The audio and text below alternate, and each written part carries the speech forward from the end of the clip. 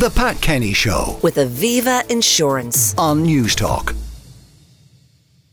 Now, the CSO has revealed the number of new cars licensed in May this year increased by 47% compared to last year. Meanwhile, the number of bus journeys has also exceeded pre-pandemic levels. Joining me is Shane O'Donoghue, editor of CompleteCar.ie. Good morning, Shane. Morning, Anton. Shane, this is further evidence that we are economically awash with money, or at least some portions of society are awash with money. Within the car sales, the increase 47%, what's selling?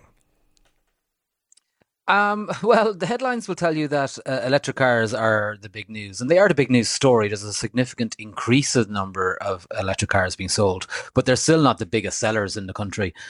When you look at the overall sales for the year, for this year so far, only one electric car is actually in the top 10. That's the Volkswagen ID.4. The cars that are selling most are crossovers, things like the Hyundai Tucson, Nissan Qashqai, etc. And that's been the way in Ireland for a few years.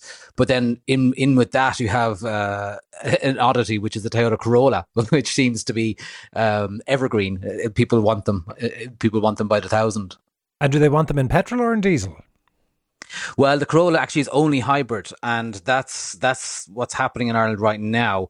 And it's reflected in some of the other data, I think, from the CSO, that hybrid power is massively in favour in Ireland right now. So regular hybrids where you don't have to plug them in. So I'm sure your listeners are aware there are plug-in hybrids and regular ones, and the hybrids that you don't have to plug in seem to be in more favour than anything else in the country right now. And is that because of range anxiety?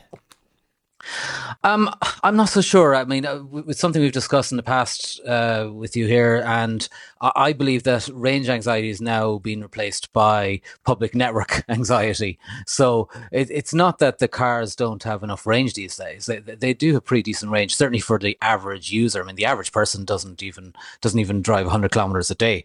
But it's when you have those occasional journeys that are a bit longer that people are a bit worried about getting stuck. And it's not that the car can't do the range. It's that the network is a bit too busy for what it is, or you turn up at a service to charge up your car and all the chargers are full, or two of them are broken, and suddenly what could have been a 20-minute quick top up to keep you going could be an hour and a half waiting there to get charging. And there's loads of anecdotes like this. And when it works, it's great, it's brilliant, it's absolutely fine. So I reckon people are just a bit afraid of being stuck like that. A lot of people back to taking the bus after the pandemic, particularly in the capital city.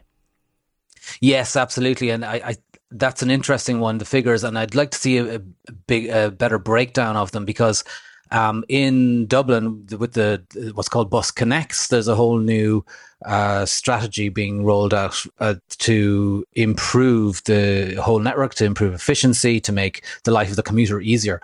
And part of that is based around the concept of lots of shorter journeys rather than single bus journeys from the suburbs to the centre, for instance. And so that, in essence, is going to increase the number of bus journeys, even though realistically it could be one person getting to work. They're now using two buses instead of one. So I do wonder about that stat.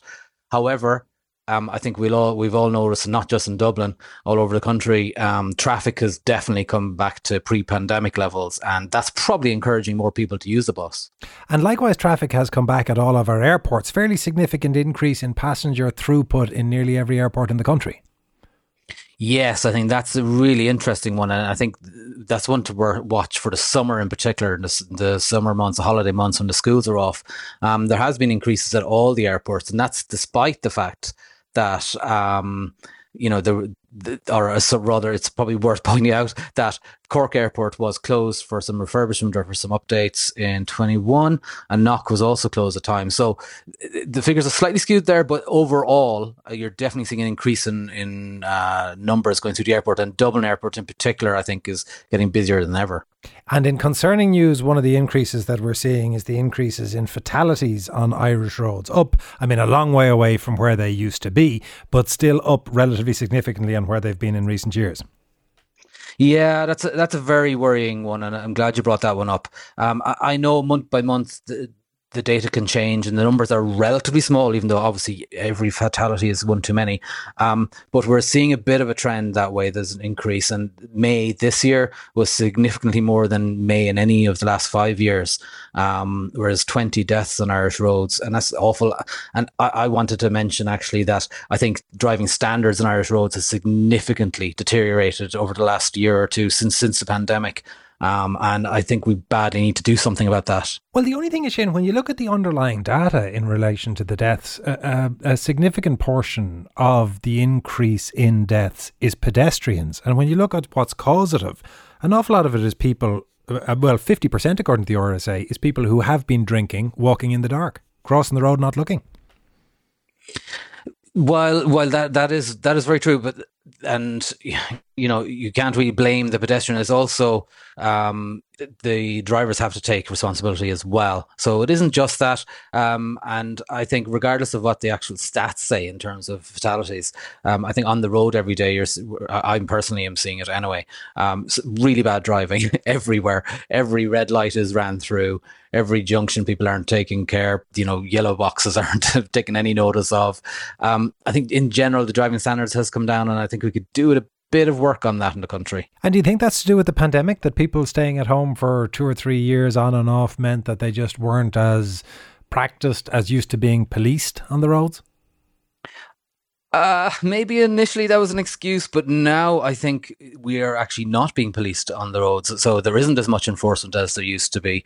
The Gardaí don't have the resources to deploy as many people on the streets just to monitor traffic and keep an eye on things other than purely speed, for instance. I mean, it's all very well and good setting up speed cameras on the motorway or in the dual carriageway, which are relatively safe, and then ignoring the fact that, outside schools, there's people driving past 60 kilometers an hour and making other people feel unsafe. So I think we have not enough enforcement, and because there's not enough presence of Gardaí on the roads, people, again, this is purely my opinion, that people feel like they can drive how they want. And if you see one piece of bad behaviour and you see somebody getting away with it, that's going to enhance that happening. An example of that is use of bus lanes. I think that is just rife now. People don't care anymore. They're not seeing anybody being caught for it. And it's just happening every single day. Shane, thank you very much. That is Shane O'Donoghue, editor of CompleteCar.ie. The Pat Kenny Show. With Aviva Insurance. Weekdays at 9 a.m. on News Talk.